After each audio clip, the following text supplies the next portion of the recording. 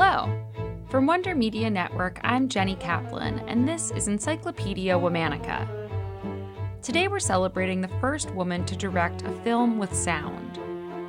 Over the course of her career, her role evolved from script typist to film editor to scriptwriter to most notably, director. At a time when women's opportunities were even more limited behind the camera in Hollywood, this woman defied norms. She became the only woman to compile a substantial catalog of work in the 1930s and 40s. Let's talk about Dorothy Arzner.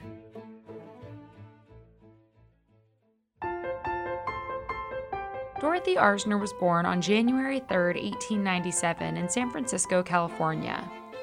At a young age, Dorothy's parents, Janitor and Louis Arzner, moved the family to Los Angeles.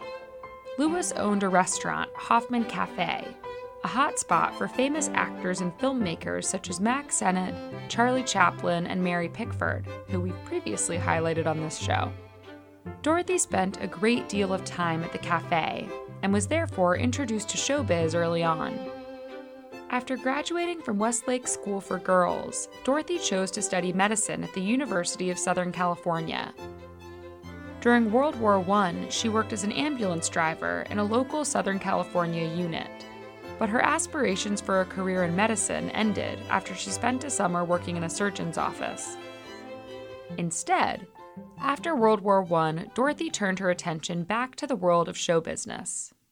It was a time in which every industry needed more workers. Dorothy saw this as her opportunity to break into film. Through a friend, Dorothy was able to get a meeting with the director, William DeMille, who worked for Paramount's parent company, Famous Players Lasky Corporation. Due to the newness of the film industry, women were not immediately relegated to the roles of assistants or secretaries. In 1919, Dorothy began her film career as a typist in the script department, but there was clearly room for growth. After 6 months, she advanced to the editing department, where she cut approximately 52 movies. In 1922, while working as an editor, Dorothy was presented with the opportunity to shoot a few scenes and write scripts for the film Blood and Sand. It was during this experience that she realized the power of a director. In a later 1977 interview, she said, "If one was going to be in this movie business, one should be a director because he was the one who told everyone else what to do. In fact, he was the whole works." Dorothy wanted to be the whole works.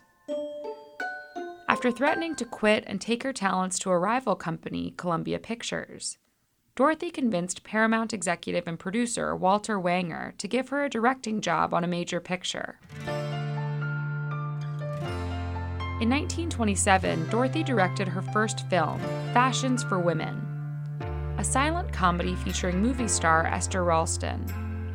That same year, she directed 2 more silent films, 10 Modern Commandments and Get Your Man. Around that time, Dorothy began dating her longtime partner, Marion Morgan. Dorothy made no efforts to hide her sexuality, but also never spoke publicly about it. On set, donned in skirt suits and pantsuits, she flirted with her leading ladies. Dorothy and Marion maintained a 40-year relationship, peppered with affairs conducted between Dorothy and several actresses, allegedly including Joan Crawford, Billie Burke, and Alla Nazimova. In 1929, Dorothy transitioned to talking pictures with the film The Wild Party. The movie featured Clara Bow, who played a popular loudmouth student at an all-female college who has a crush on one of her teachers. Have a good vacation, Bob? So. Did I know it? Couple of dozen candidates for the All-American Wrestling Team. You know, a girl's got to be an athlete nowadays to hold her own. It was Beau's first talking movie, so she was awkward and uncomfortable moving around with bulky sound equipment. As a quick fix, Dorothy attached a microphone to the end of a fishing rod, subsequently inventing the boom microphone. That said, she's not always credited as the inventor because Dorothy didn't patent the invention. The movie The Wild Party further solidified Dorothy's reputation for directing pieces centered around bold and independent female characters. Her leading ladies were often lauded and awarded for their strong performances in these roles. In the 1930s, Dorothy directed Honor Among Lovers, Christopher Strong, Craig's Wife, and The Bride Wore Red. All 4 films tell unconventional love stories with queer subtext involving female protagonists in love triangles or illicit affairs. Her stars, including Katharine Hepburn, Joan Crawford, and Lucille Ball, got to play complex, intellectual women who often found themselves having to be brave and self-determined when faced with moral dilemmas. Dorothy's directorial talents were recognized in 1936 when she became the first woman to join the Directors Guild of America. Her most acclaimed film, Dance Girl Dance, was released in 1940. It starred Lucille Ball as a risque burlesque dancer and Maureen O'Hara as an elegant ballerina. The two strike up an unlikely friendship and compete for the spotlight as well as for the attention of the same male suitor, all while trying to preserve their integrity. The movie became known as a feminist film, commenting on the dynamic nature of female relationships, social mobility, and the male gaze. In an iconic monologue, O'Hara's character stops in the middle of her performance to call out the objectification of women. Go ahead and stare. I'm not ashamed. Go on, laugh, get your money's worth. Nobody's going to hurt you. I know you want me to tear my clothes off so as you can look your 50 cents worth. 50 cents for the privilege of staring at a girl the way your wives won't let you. What do you suppose we think of you up here? With your silly smirks your mothers would be ashamed of. And we know it's the thing of the moment for the dress suits to come and laugh at us, too. We'd laugh right back at the lot of you, only we're paid to let you sit there and roll your eyes and make your screamingly clever remarks. What's it for? So as you can go home when the show's over and strut before your wives and sweethearts and play at being the stronger sex for a minute? Dorothy directed her final film, First Comes Courage, in 1943. She did not know that this would be her final film. She fell ill with pneumonia and was bedridden for more than a year. When she regained her health, it was difficult to return to the industry. The societal changes that came after World War II resulted in Hollywood turning into more of an old boys club.